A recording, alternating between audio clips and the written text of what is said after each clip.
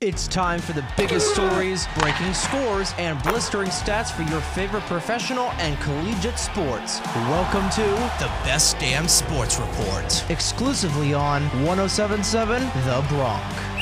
This is Jake Serrano with the Best Damn Sports Report on 107.7 The Bronx.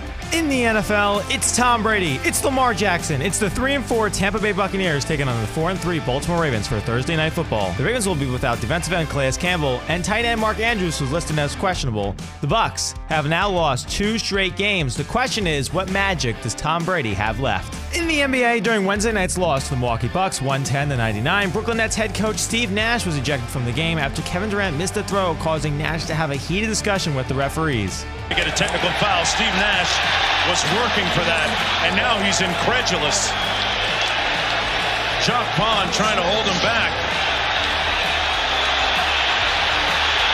Steve Nash is incensed. Well, Steve Nash is going to watch the rest of this game from the Brooklyn Nets locker room. Audio provided by the NBA and the NBA on Fire's YouTube channel. This was Nash's first ever ejection in his head coaching career. The New York Knicks continue to win with their overtime victory against the Charlotte Hornets, 134-131, and the Philadelphia 76ers continue to struggle as they move to 1-4 after a 119-109 loss to the Toronto Raptors. On the ice, the New York Islanders squared off against the New York Rangers for a 3-0 shutout and an Islanders victory. Kyle Palmieri had 2 goals for the Islanders, helping defeat their rival.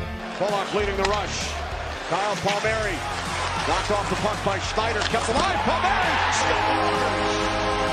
That was from the NHL's YouTube channel. Back to the NFL. In New Orleans, Andy Dalton will start this week versus the Raiders. New England Patriots quarterback Mac Jones will start this week against the Jets. And the Eagles continue to make moves as they send a 4th-round pick to Chicago in exchange for defensive end Robert Quinn in a blockbuster trade. The Eagles are still scheduled to have 6 picks in the 2023 draft, 2 first-round picks even after trading for Robert Quinn, Jordan Davis on draft day, and A.J. Brown.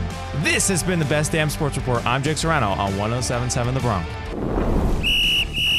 This has been the Best Damn Sports Report, exclusively on 107.7 The Bronx.